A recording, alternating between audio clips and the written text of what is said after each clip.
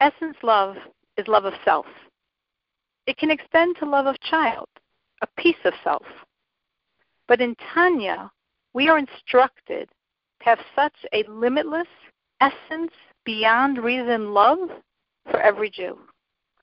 By separating his essence, his soul, from the trappings of body. When I look at your physical veneer, your personality, your socioeconomic background, I see someone very different from me. But if I ignore the body and focus on soul, your soul and mine are absolutely one. All of our souls are a piece of God's essence. All of our souls emerged from the same level of God's energy. All of our souls are one.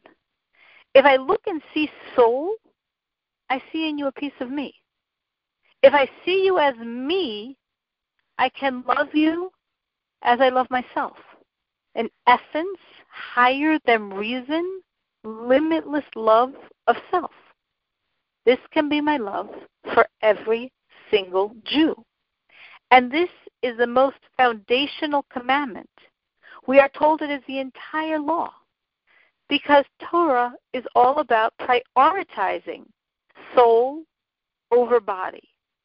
And that is exactly what I need to be doing to achieve real love for every Jew.